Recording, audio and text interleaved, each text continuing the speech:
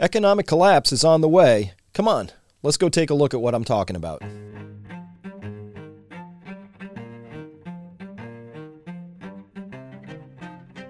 Hello everyone, Dr. Chris Martenson here, and today we're going to talk about the economy and things financial. As you know, I spent a lot of time in the past, maybe you don't know, I have spent a lot of time in the past looking at systems, economic systems, how they come together, how they relate to our energy systems, also our environment, as well as looking at things like exponential growth. That's the suite of E's that I typically look at. And to me, everything I've been doing about reporting around COVID is merely a fractal representation of things we're seeing play out in other places. Meaning that if you can decipher how people behaved or failed to behave appropriately during COVID, you'll probably understand, you have some insights into how people are going to behave or fail to behave when it comes to other important things. Now, COVID, matter of life and death.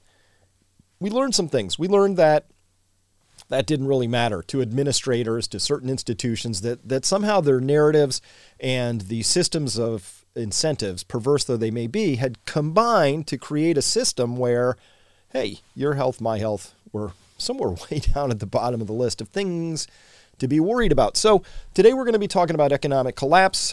This is the age of consequences. What we're talking about today is something that's been a long time in the making. These chickens, they're coming home to roost. And so I want to talk to you about that. If you understand these systems, you have a chance of being prepared. You have a chance of becoming resilient. You have a chance of understanding what's about to happen. Normal times, you can ignore all of this stuff I'm about to tell you. Macro stories, macroeconomics, macro energy trends. Who cares, right? It really doesn't matter. Run your business, run your life, pick your kids up from school, do what you need to do. Keep your focus on your own life, and hey, everything else will sort itself out. That's not the time we live in. Now we're in a very different time.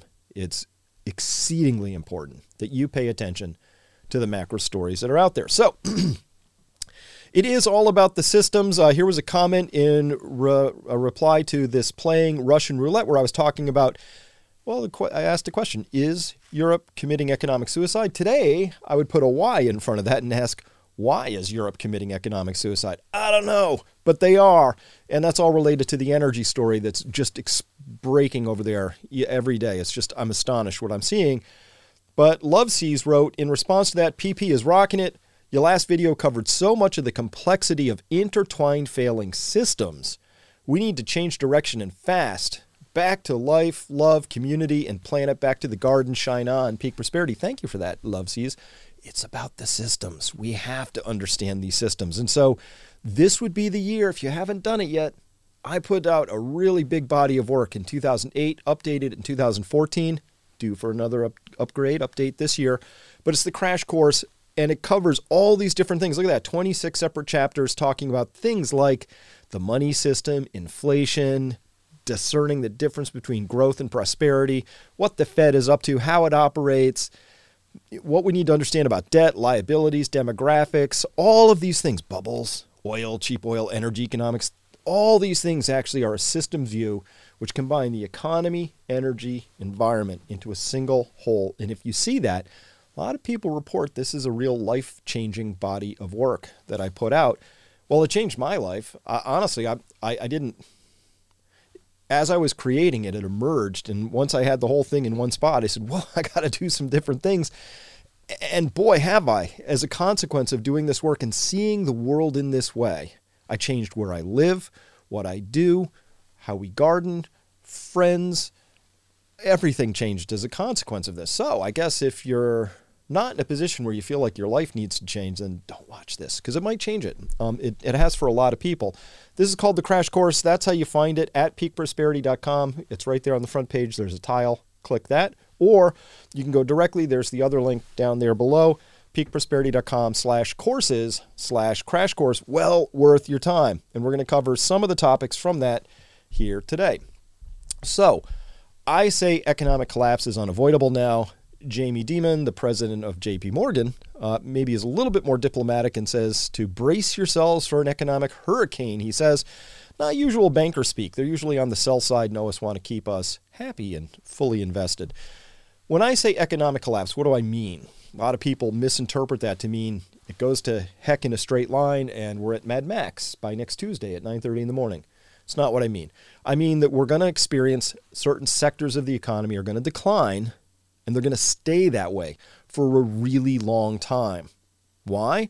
Couple reasons. First, the regime of endless printing is over. The Fed had to print and print and print and print, and it's been doing that for about 50 years now.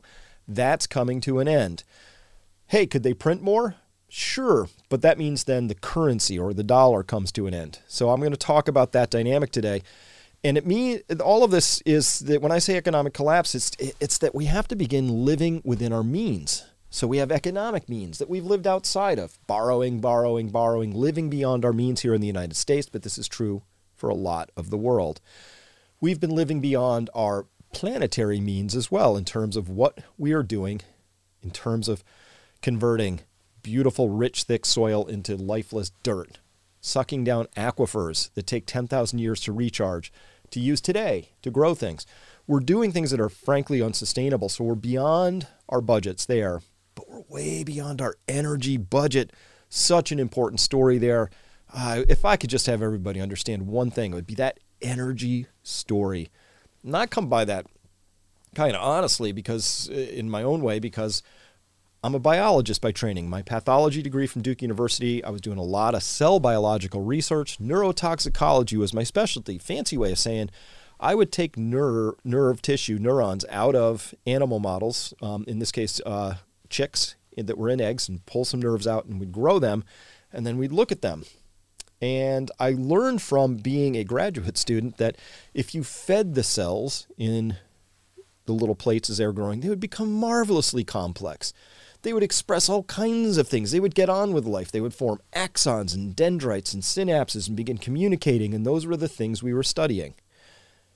If you forgot to feed them, these nerves would shrink down into little balls and become a lot simpler, a lot less interesting, a lot less exciting. And from that, watching this dynamic over and over again, I began to get that intuitive, embodied sense of the importance of energy to life, the importance of energy to the concept of complexity.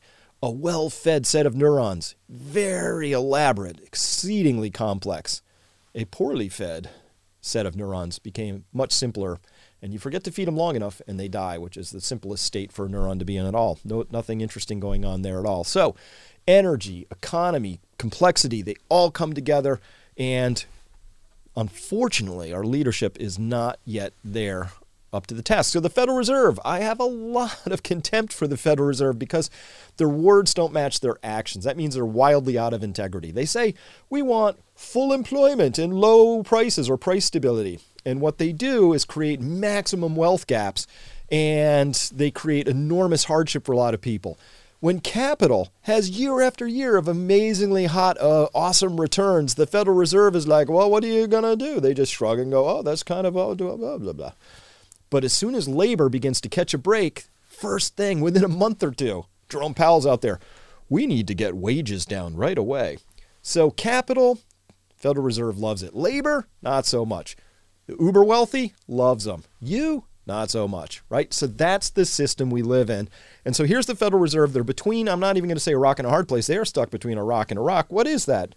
Well, over here on the right, one rock is the Federal Reserve now raises rates, and they're going to crater stocks and bonds and real estate.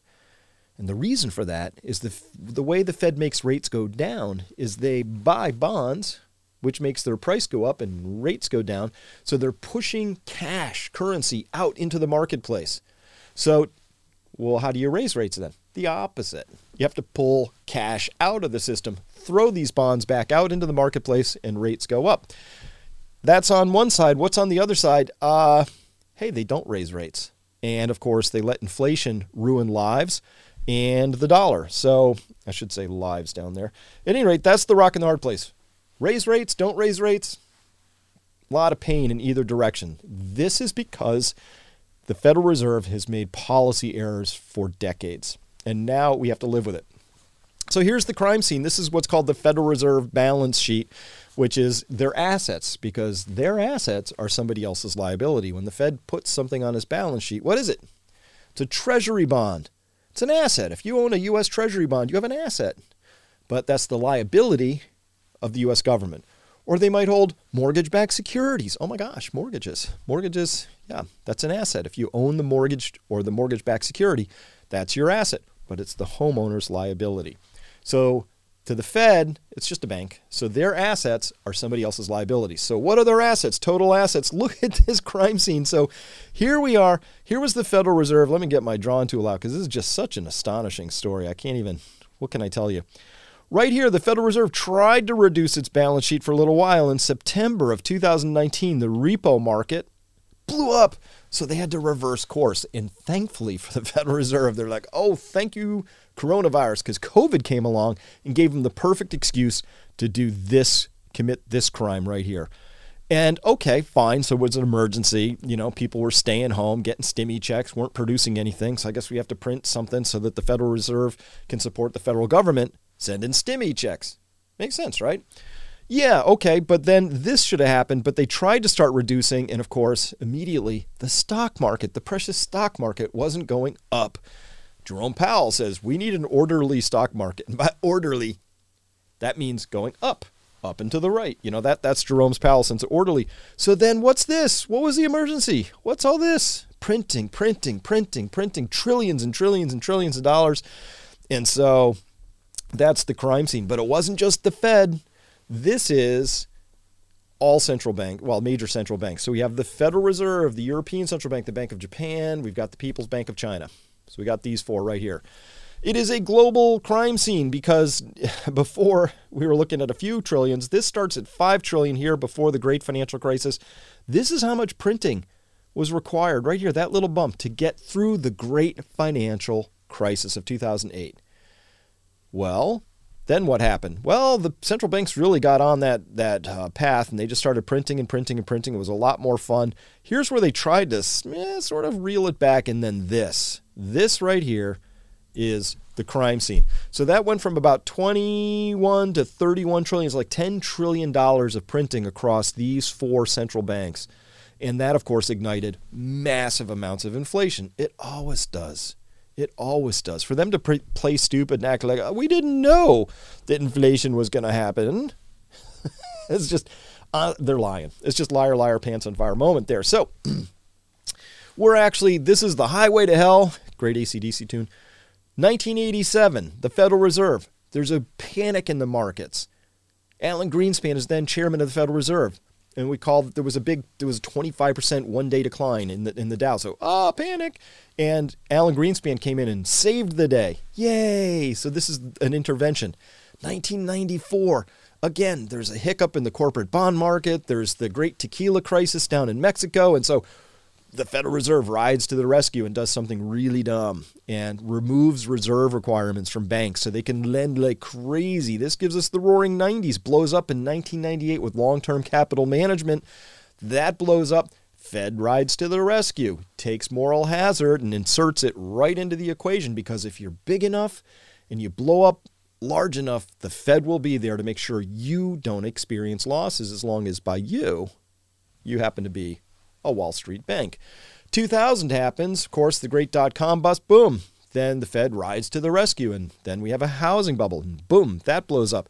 And then in 2011, another hiccup, boom, the Fed has to ride in again. 2013, 2019, and here in 2020, we saw the coronavirus. These are all increasing Fed interventions, which collectively look like this on the 2015 to 2022 timescale.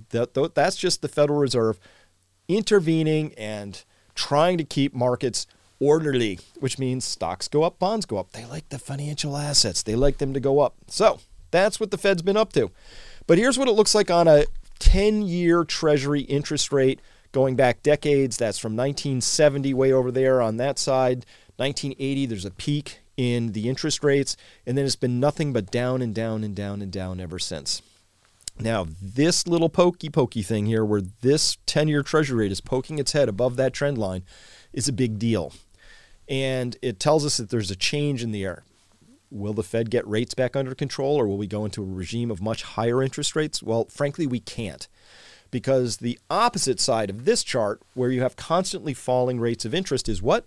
Well, it's constantly increasing amounts of debt. So the debt levels are just climbing. State debt, federal debt, local debt, municipal, student debt, auto loans, credit cards, all of it. Debts are just going up and up and up and up and up because we live in a system where the Federal Reserve had come to the erroneous conclusion that the way you keep all of this working happily is you just allow debts to expand and expand and expand. And that's what their model has been.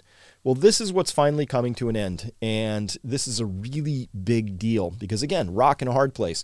What's the Fed going to do? Make rates go lower for longer? There's really not a lot of room left on this highway unless the Federal Reserve wants to entertain going to negative interest rates.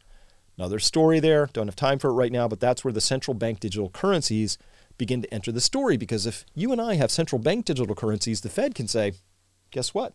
There's a minus 4% rate of interest on your holdings, which will encourage you to not have your holdings. It'll encourage you to go out and spend it. Cash makes things hard because the Fed could tell you there's a negative interest rate, but you could just take your cash out of the bank and then you're experiencing a 0% rate of interest. That's no good.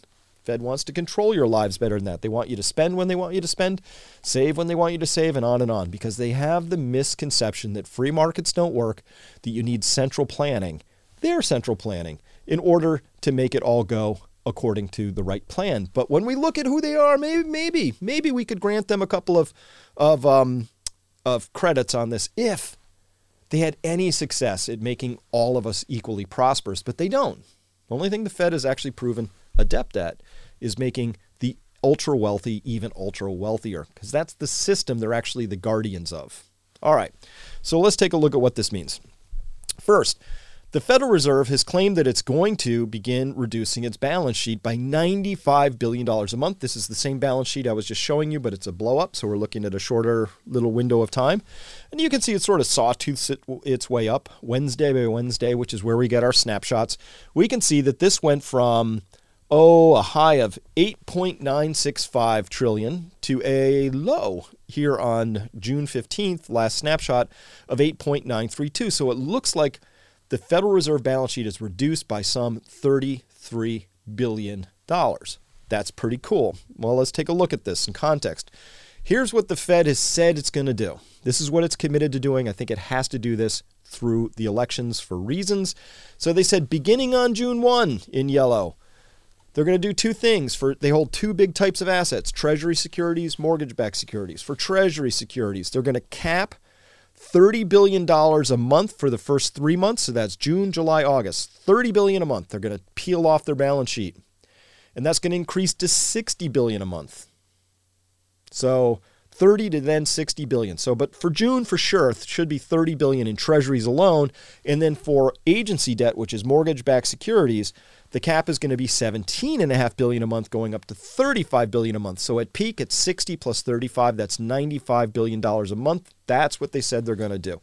But June should be $47.5 billion a month, which is 30 plus 17.5.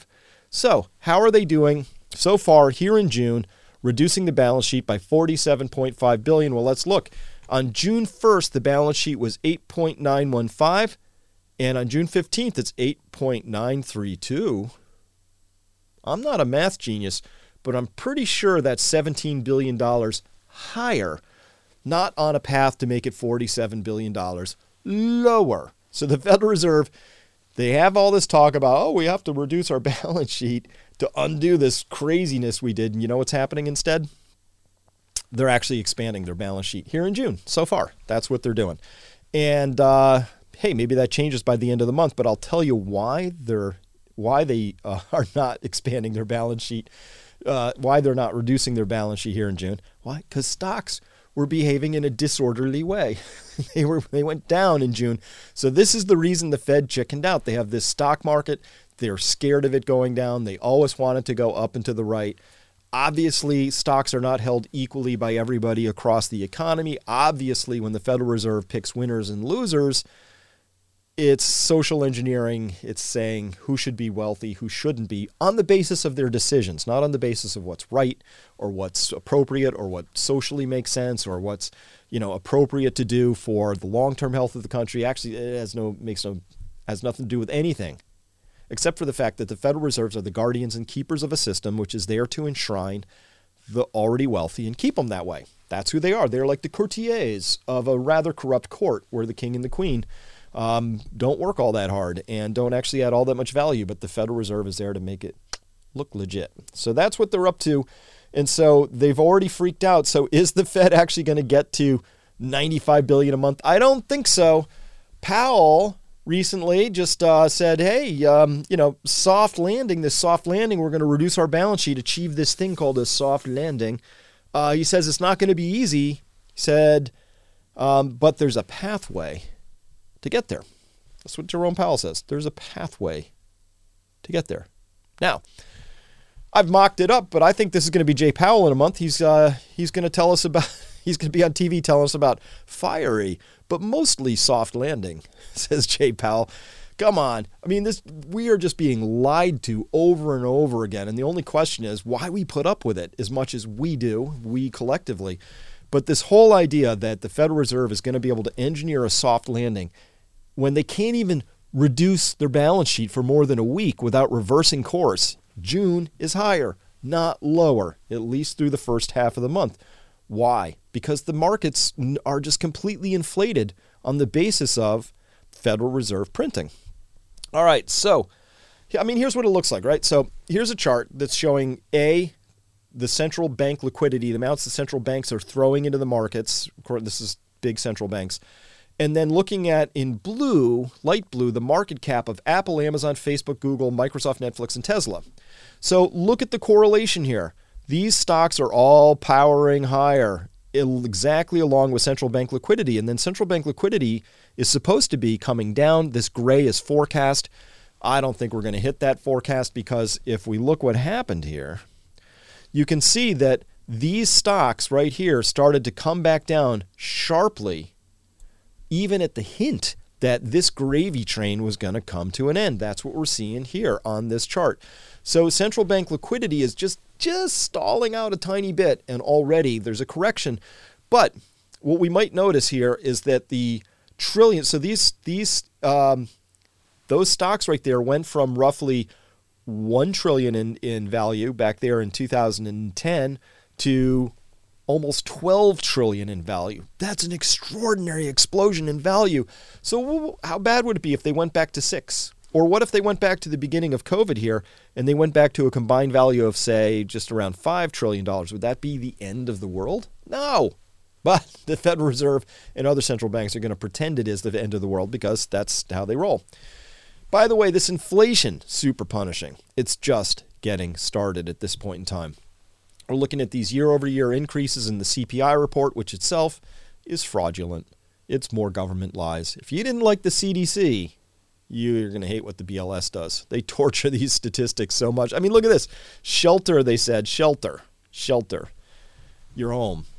Up 5.5% year over year when house prices were up 20 some odd percent and rents were up 17%. Don't even get me started on property taxes. So how could that all combine into 5.5%? It can't. It's a tortured statistic. So they bastardize it and torture it heavily. At any rate, fuel up 100%, gasoline 48, utilities, cars, electric, everything just through the roof. And the only way that stops being that way is if the Federal Reserve and other central banks stop their printing. But they can't. So if they stop printing, they crash their precious markets. Can't have that. So they're going to keep printing. That's my guess. I have some predictions around that, and I'll share those later. But when Jerome Powell first decided to raise interest rates by 25 basis points on the first part of this rate hike cycle back a couple months, inflation was roaring down like this is a scene from Saving Private Ryan. That's Tom Hanks in his role there, pointing a .45 pistol at this tank coming at him. That was, Jerome Powell's there pointing his 25 basis point squirt gun and inflation come roaring down. And that was totally an inadequate response. It didn't get the job done, quite predictably. And so I don't think we're going to see inflation come down anytime soon. So this economic collapse, we're going to track it. It's coming. Here it is. It comes from what I call the outside in. I have a bunch of framing pieces that I use with my tribe, people who follow me. They help us understand where things are coming from. And this idea from the outside in is an important concept. It simply says that when you're tracking a system and you want to know if when it's going to change, you have to track the change at the edge of the system. So, well before wealthy people really experience the effects of inflation, poor people get crushed by it. Before healthy people die, sicker, more comorbid people end up getting ill first. Before a core central country with a powerful economy really gets hurt, you're going to watch the weaker peripheral economies and countries get hurt first. So, very simple concept. Always from the outside in. So if we want to see what's going to happen in Germany, in the United States, core countries, we don't start there. We look at the outside and we see what's happening from the outside in. So, Turkey, two things. They've got a CPI, which is Consumer Price Index or inflation, PPI, Producer Price Index or inflation at the producer level. Whoa, look at this. Turkey's got 132% official inflation. Of course, it's much higher than that unofficially in the black market in the street. People know that living there. And it's their regular inflation, 73%. This is just extraordinary rates of inflation. But I want you to see the pace of change. This is what we're going to talk about in part 2 of this. It's never the change that gets you. It's the pace of change that really gets you. Sri Lanka, obviously very, very high levels of inflation. Food inflation surging 54.7% on this last report. That's in May. We'll see what it comes in June. This is really, really high, obviously creating a lot of social unrest in Sri Lanka. In fact, anywhere you look in the world, when you have very high food inflation, what that means is you end up with very high social pressures and social unrest as a consequence. But look at this in Germany. Now we're at the core. Last print just came in yesterday, 33.6% on the German Producer Price Index, the PPI, and the CPI is at 7.9%. This is astonishing. The Consumer Price Index has to follow eventually the Producer Price Index. Can lag a little, but ultimately it's going to have to catch up some because otherwise producers are paying this, consumers are paying this. What lives in that gap between what the producers pay and what the consumers pay? Well, that's corporate profits. There's only so long corporations can eat a gap that large before they have to figure out what they're going to do. Raise prices, fire a lot of people. Those are their choices when you're a company and you're hemorrhaging like that, what we see in that gap right there. So there's really nothing the Fed can do to avoid this economic calamity that's coming. First, hey, they could raise rates and crater stocks and bonds and real estate. That's what they're doing currently.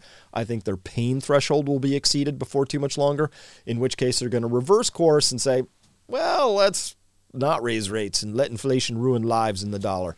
Or whatever currencies are in the countries that are going to follow along and do the same stuff. Why do I think that's the case? Why do I prefer, I don't prefer it, but why do I weight an inflationary outcome more than a deflationary outcome?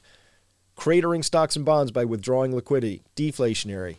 Continuing to print, lowering interest rates, which means shoving cash out into the market, creates more inflation. Why would I favor that over the deflation? I'll tell you why. Very simple. In a deflationary environment, the holders of stocks and bonds get crushed. Those are wealthy people. They're the people who have the reins on power. They're the people who make the rules. So they tend to get a little cranky when they get directly hit by falling financial asset prices. Inflation, on the other hand, excuse me. Inflation, on the other hand, steals from everybody. Everybody gets hurt, but not the wealthy people because they have access to the money first. So the money is printed and it's handed to Wall Street or to the U.S. government. They get to buy stuff before the value of that money that they've just been handed goes down in value. By the time it trickles all the way down to the little person, it's fully devalued. So they end up taking most of the loss. If you're a little person and you have $100,000 in the bank or $50,000 or $50, whatever the number is, and you hold on to that, your purchasing power goes away. It used to be $100,000 of purchasing power. Next year, it's $50,000 of purchasing power. Oh, inflation. Wait a minute. Where did that purchasing power go? Good question. Because it's an accounting identity. It couldn't have just evaporated. But where'd it go? It went to somebody. And actually, it was transferred away from the little person towards the government and the elites. That's why they love that process so much. That's why I think the favoring, the weighting in this story is going to be towards creating more inflation and just living with the consequences of that rather than allowing this punishing deflation to come forward. Punishing inflation, punishing deflation. Hey, that's why we end up here between the rock and the rock for the Federal Reserve, trapped. I do believe they're going to make a show of cratering stocks and bonds in real estate, but they're gonna fold, and they'll call it folding, but it won't really be that. It's that they're going to protect capital. They're going to protect the wealthy. So in the face of all that, time to get resilient. That's my answer to everything. Resilience, according to the Webster Dictionary, is an ability to recover from or adjust easily to misfortune or change. I have a slightly different view of it, which that's close, but actually I think of resilience as having the ability to thrive, to fully engage with life and recover from challenges and setbacks. And resilience itself, it's formed from having a diverse set of assets and skills to rely upon. And so that's the book Prosper that that myself and Adam Taggart co-wrote. It talks about having 8 forms of capital. And if you're rich in all 8 forms of capital, and financial capital is important, we're going to spend a lot more time at Peak Prosperity going into financial capital because this is a critical moment. That's cool, but you actually need to have multiple forms of capital, including social capital, the health of your body, your living capital, knowledge capital, emotional capital, things like that. That's the complete set. Come by Peak Prosperity to see what that's about. And so our model, what do we do at Peak Prosperity? If you come and join our awesome tribe, step 1, educate yourself. That's what you're doing by watching this. Hopefully I've made a few light bulbs go off, and you're going to continue to research this and read more and study more and follow other people who can explain things you don't understand, because you need to understand the larger context. And it's a lot of stuff right now, but there's a real edge if you can get fully educated. Well, education without taking action is stupid. That's just anxiety producing. So step 2 of this is always to act. We favor action at Peak Prosperity, whatever that is. Plant a garden, buy some replacement pieces for things you need. Take action to become more involved in your local community, whatever it is. Lots of things. Learn and then take action. And then finally, find your tribe. This is an image taken at a first gathering we had here at the farm that Evie and I have here in Western Massachusetts. Hey, we're having another one of these gatherings this fall, and these people are our tribe. These are the people we love and respect and who are going to form the core of our local and also separated by distance community. So find your community. That's our model. 3 steps.